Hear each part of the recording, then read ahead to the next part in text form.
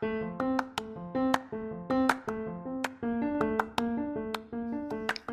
to the Volley Pod, where we're all about coaching kids volleyball. With drills, skills, and scenarios, we keep things fast, fun, and effective. Presented by the Art of Coaching Volleyball, the Volley Pod is your new source for coaching information.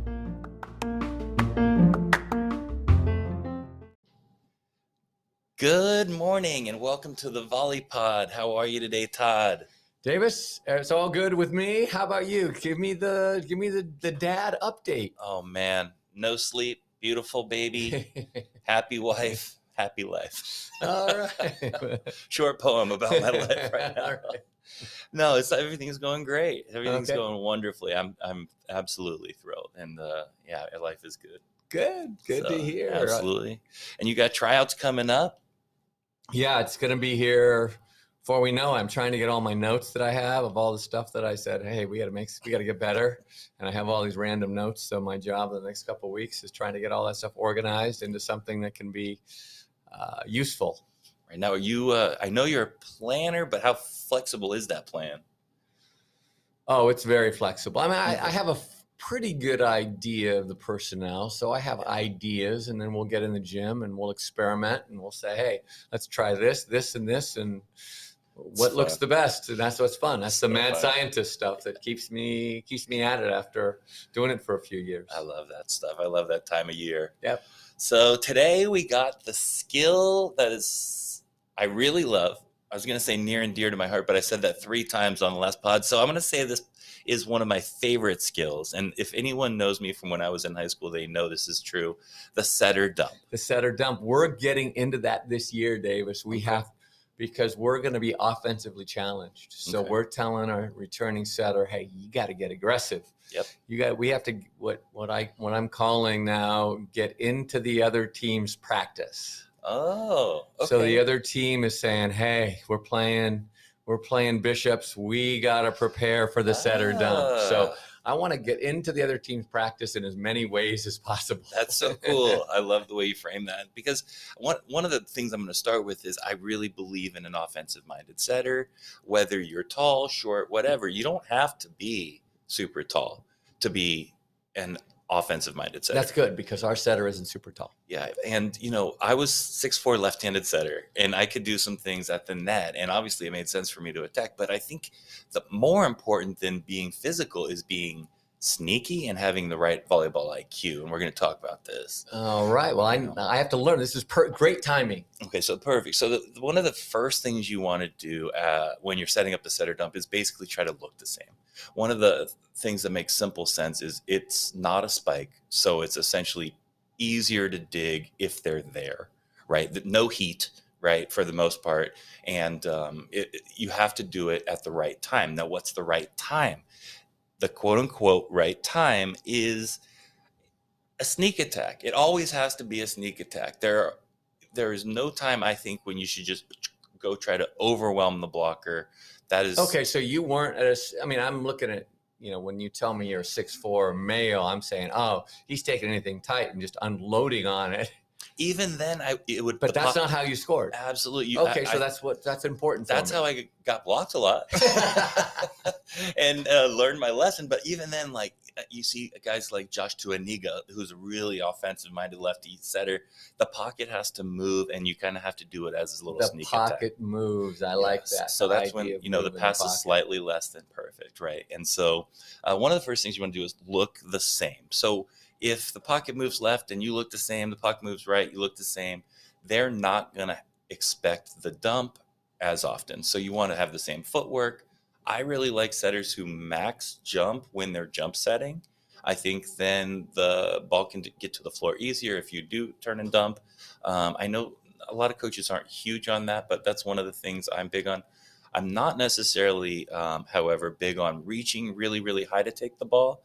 I still want them probably, second story, if you want to call it that, right on their forehead, but still with a big jump, right? And so trying to take a max jump all the time, look the same every time. So when you talk about looking the same, is there a focus on that? Because I have a focus. There's one thing that I think the most important cue for me if I'm defending the setter dump.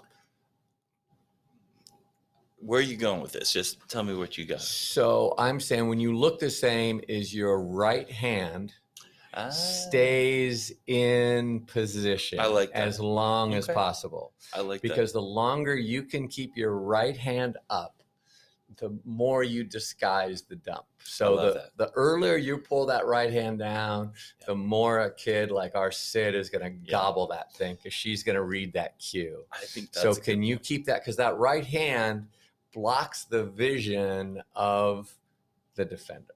I like that. Interesting. I like that last part about blocking the vision of the defender. I like that a lot.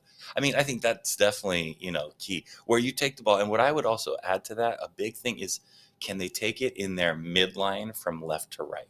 If they take it on their left side, if they're square left to the outside hitter, they can be easily called for throws. It's much more easy to read, etc. So if they can let the ball either get to their midline or even slightly past. Yeah, I think it's slightly past even is to get it there. It's the ball has a little momentum to get there, and it goes like right eye, and that's the one difference. So and it's hard to read that. You can't really read that. It's so subtle if you're a defender. Absolutely. You have to be pretty good to read that. Yeah. So, I mean, and so I would say all of those things go into the last, go into it. And then also waiting till the last second. You mentioned this, and I think you mentioned it with the right hand, but you see sometimes people do this big wind up, that was me when I got roofed, big wind up trying to, do something different because now I'm dumping.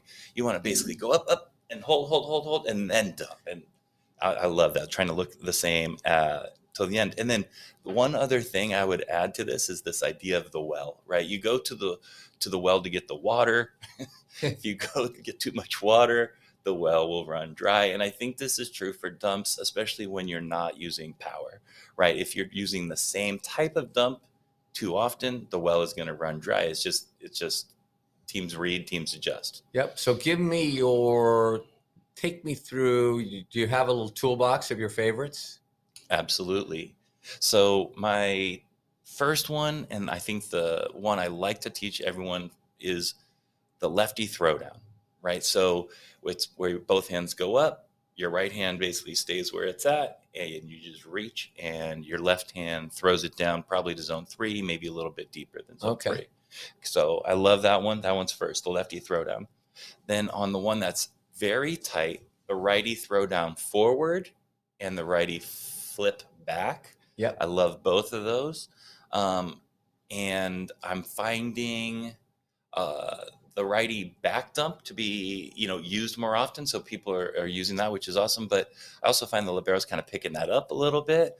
What I'm liking more now, which is open a lot, is the high five, where you let the ball go by you and you either turn and throw it up above the left back defender with your right hand, or with your left hand kind of on the backside of the ball, throwing it high to zone 5, or even kind of turning and setting it over that left back defender, the high five. And then the turn and burn.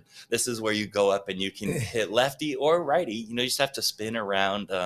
Ina used to do this really well. Yeah. And what I like about it, she used to counter it with she would go like she was going to hit and then she could set it. Yeah. And so, there's advantages to an offensive minded setter, right?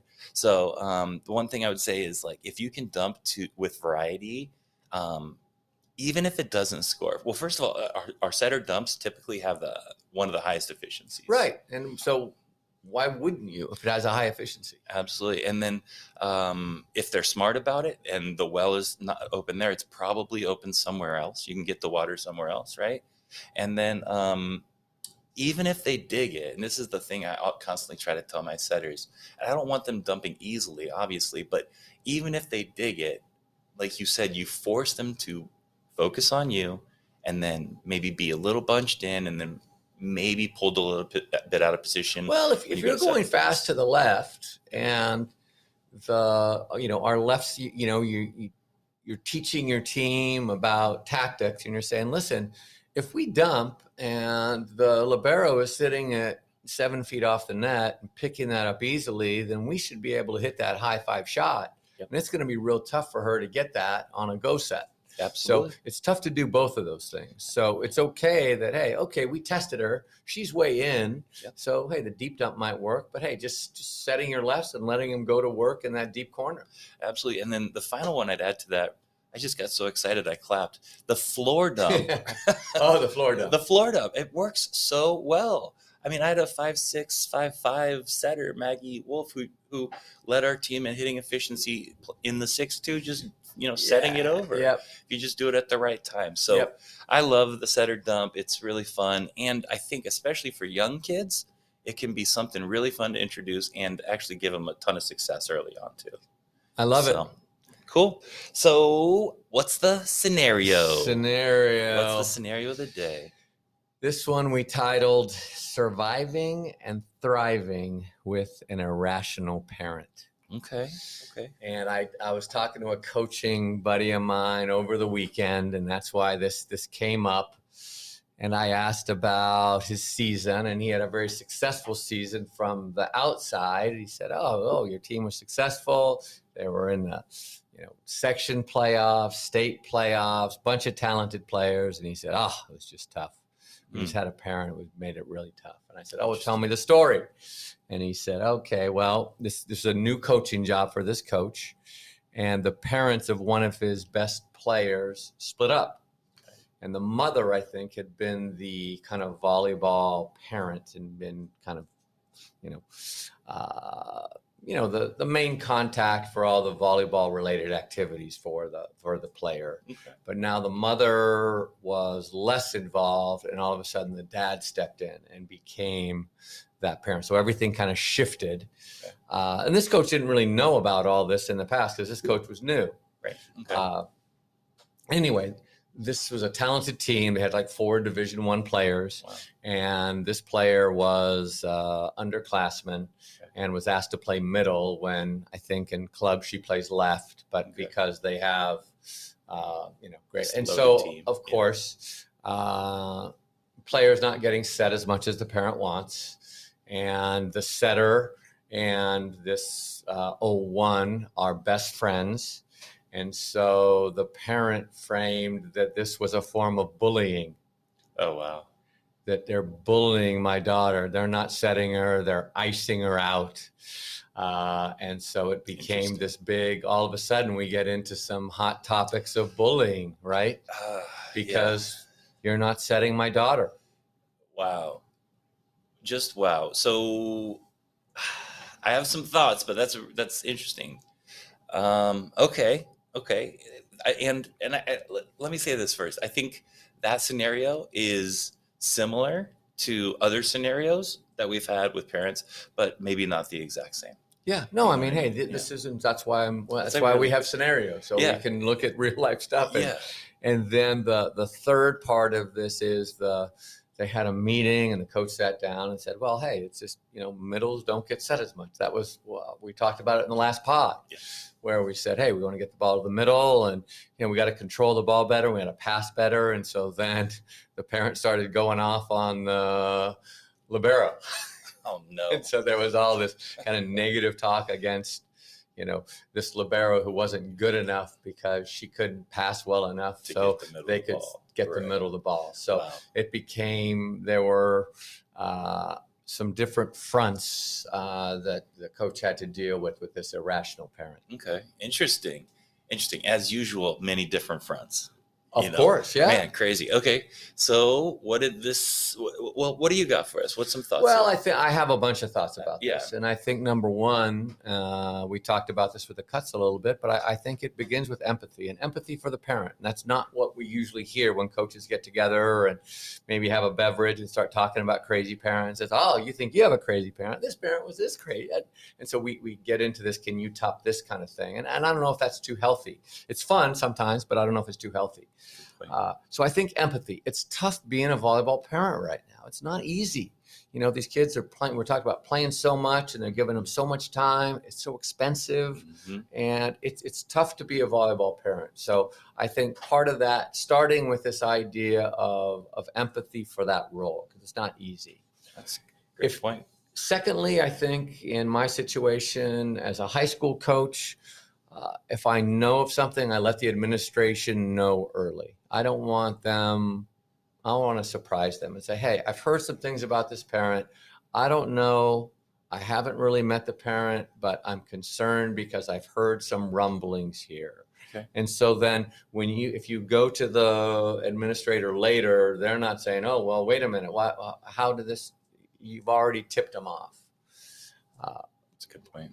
And then having clear goals going into it as a coach. Am I going to make a parent rational who's irrational? And no, I'm not going to change this parent. I'm not going to give that parent a lobotomy. What's my goal going in? Well, my goal is I want to make sure that this parent doesn't ruin the season for me or the players. Absolutely. Because I've had seasons where parents have had an impact, a negative effect on our team and on me. And it's affected the way I coach kids. So it hasn't been healthy. And so that's my number one goal. My number one goal isn't to change them and go, oh, well, you have to get on the bus and you have to do all this. No, we just have to make sure that they don't negatively impact the kids and negatively impact me. I have to say, hey, this person is a little bit different. It's not going to be easy, but I can't take that into the gym when I deal with whether it be the daughter or the team. I have to go in and still love to coach, and I can't let that affect me. I think that's a really good point on a bunch of fronts. But, yeah. I think the big point I think that you mentioned there is the coach has to still be able to be really functional. And if it's taking away from the coach, it's taking away from the team. Yep. And you got to address it. The other thing I would mention when you go back to mentioning it to the admin is probably have a paper trail. You know what I mean? Something like that. Yeah. But I think even before that, the next thing we're talking about is parent meetings. So there has to be some kind of meeting where you say, hey, this is who we are. And if you're values focused, if you go, hey, we're values focused, then, hey, these are our values, whatever those are. And so hey, these are the most important things. Secondly, there's some little stuff as far as the protocol with how we communicate. And so I'm always telling the players, listen, it's the player's responsibility to communicate with me when there are conflicts. It's not the parent. Your parent isn't your manager. And I'll tell the parents that it's important for the players to learn how to communicate with the coach, because when Sid goes off to college, she should be comfortable going to the coach and saying, hey, I have a conflict with this class that I have, or I have a conflict here with my health or whatever. They should have those conversations that might not be easy. And the parent can easily go, oh, well, it's, she's scared to talk to Todd because, he has a big personality, he's been coaching a long time. And I hear that all the time. But it's important for me to have that open door and say, when they come to me, hey, the first thing is, it's great you came to me. Right. And reinforce that. So we have that protocol that the communication lines go from player to coach. If there's an issue, then it can go to the parent, but not before. Okay. So some of that. Next thing is sacrifice. The part of being on a team is sacrificing. And if you play tennis or golf, you don't have to make a sacrifice because it's an individual sport. And so we're going to ask your daughter to make sacrifices, and they're not going to be the same. And, for our 0-1 top attacker, we're going to say, hey, we're going to set you at, match point, and everybody knows we're going to set you, and you have to score. And if you don't, it's going to be kind of on your shoulders. And that's not an easy thing. It's not the equal thing, but that's part of being the top attacker, is having that responsibility. For other people, it might be, hey, you're going to have to sacrifice playing time. You're going to have to sacrifice and play a different position. That's part of being on a team. And that's part of having that idea of teamness and getting together, is having to sacrifice. That's cool. And then scenarios for parents in a parent meeting, painting clear scenarios. Like, listen, your daughter's going to be on the bench. She's not going to play because this happens. And then the next day, you're going to want to, or that day after the game, you're going to run up to me. And I'm going to say, we have a 24-hour rule, or whatever your rules are. Or I don't talk to you. I need to talk to your daughter first. And after we have a conversation, and if she's not happy, I'm happy to bring you into the conversation after. That's what's going to happen. Right. And so then when it happens, it's like, wait, we talked about this at the parent meeting. Remember the scenario? I can't talk to you right now. Sorry. Right. And keeping it, you're keeping it light. Yep. You're enforcing it, but you're keeping it light. Right. You don't need to nail them for trying to talk to you. You remind them. Because sometimes I think they just want to jump in. Oh, of You know what course. I mean? Yeah. So good And point. then the next two are big for me, and that maybe is a little bit different. You have team parents, and the team parents are always great at doing the organization and snacks and things, and it's wonderful. But for me, the primary role of a team parent is making sure that every parent is on the bus. And that their job is to let me know if parents are doing something that can have a negative impact on the team. Interesting. Yeah. And I tell people that and I go, hey, you can't be a team parent if you can't do that. Right. And so then if you're a parent and you're saying something negative about another player, you're going to get the tap on the shoulder going, hey, it's not the way we do it here. We have a culture where we don't say negative things about kids who play. Wow, that's cool. So I have not heard of anyone doing that before, but I really like that idea. Yeah. That's awesome. Well, it's tough these days, Davis, because our parents have become fans. Yeah. And what is a fan? A fan is a fanatic. That's A fanatic. And that's a so good point. we've screwed things up. And it's not their fault, but we've given them T-shirts and they're wearing all of the gear and they're treating it like a professional team. And so they get emotionally attached to winning and losing. And so all of a sudden now they can second guess the coach. And I tell them, hey, you can second guess me all you want. You just can't do it out loud because that hurts us. That's a good point. And if you do it in front of your daughter, that hurts us. Absolutely. So you can't do that because it hurts us. Right. It's real simple. You can't do anything that's going to hurt the team. I like that. And so that's part of the team parent. The next thing and last thing in that parent meeting is the idea that we can deal with one crazy parent, but we can't deal with a crazy parent running crazy parent clinics and getting all the other parents on their side. That's a great point. Because then we have then your season's ruined. Yeah. So if that parent is out of the group and is a single thing, we can deal with it. But if that parent's going, the coaches are doing this, look at your daughter, she's not playing either. Right. And if that parent's recruiting others, then we have big issues. So we can't have the crazy parent leading crazy parent clinics and recruiting other parents there. I like the way you frame that. The crazy parent clinics. Yeah. Yeah. In fact, you actually have the sane parent leading sane parent clinics with your teen parent. Right. Which is awesome. That's what we want. We Teaching have them to the have culture. that has to be the culture. So And then a couple other things, maintaining strong communication with the player, and that idea of empathy is, hey, it's tough for this player because hey, the player loves her parent and lives with her parent. Yeah. And I have to respect that with the player. The player is in a difficult situation. I have to make sure that our communication is super strong. And I have to, Karch has that phrase that he is asking now, what can I do to coach you better? And if I have that conversation going on a lot with that player, it's tough for that player to jump on that parent's bandwagon that, hey, the coach is screwing me over. that's a good Right. point. Yeah. So once again, that's on me to say, hey, I have to, because this kid has a crazy parent, I have to do a better job of coaching this player. I have to give this player more empathy. Some other coaches might go, no, I'm treating her no differently. No, I am. Right. I'm treating her different. Going, wait a minute, this kid is in a tougher situation. I can't coach everybody the same. I have to do more work in this situation. It's a really interesting point. Have you ever had a parent that has crossed that line repeatedly?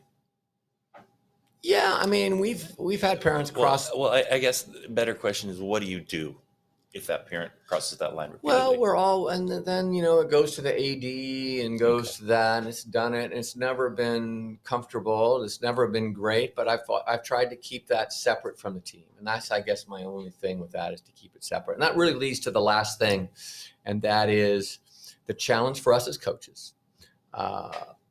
It's a challenge. Hey, it's easy to coach the great kids with great parents, right? And it's easy. That if you're a good coach, your challenge is when you have a difficult parent, can you coach in that situation? So as a coach, I need to combine empathy, firmness, and confidence, because it's going to take some firmness and confidence to deal with this situation. Consistency, and finally some humor. It's like, hey, it's crazy stuff that we're doing. It's some crazy shit, and we just got to kind of figure out a way to deal with it. Yeah. And then, we make it work, and that's really it. That's cool, man. That's a great take, and it's a really interesting topic. So I really like your take on that. So very, very interesting. How about what do you have as far as the videos? What'd you find? So let's go to these videos. Setter dump. I actually have two of my favorite people on the first one. Jed Stotzenberg, who's the coach at Pacific Ridge down here in San Diego, and also an excellent boys coach at Wave. And Krishnalisa Otto, right? She was his setter there, and they go through a bunch of different types of dumps. I thought it was really cool. And she's not a big kid. No, she's not, but she's athletic and big very jumper and smart arm, too. Yep. And intelligent. IQ, yep. So she would do back set dump. She would get creative. And we played against her. We were always. She was in our practice. Yeah, she got in our practice. Absolutely, big jumps serve. So it was fun.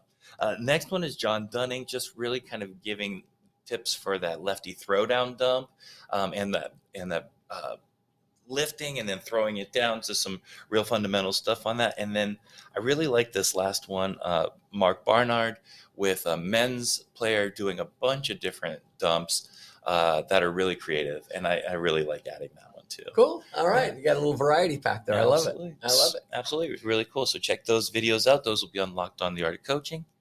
What is our resource of the week? Our resource is, our pod competitor. Pod competitor. Coach Your Brains Out. They're cool. They do a great job. No, they do a great job. Yeah. And I've got to know a couple of those guys, which has been fun. So John Mayer and Billy Allen, and then Stanford's coach, I guess Andrew Fuller. Okay. They have 4 guys there, and they do a great job. And they do a bunch of stuff with kind of cutting edge sports science. And so a bunch of psychology, biomechanics, motor learning. Yes. The one thing I really like about those guys is there's this, they have this curiosity that really permeates through their pod that I really like. And they have a book as well, and our own, the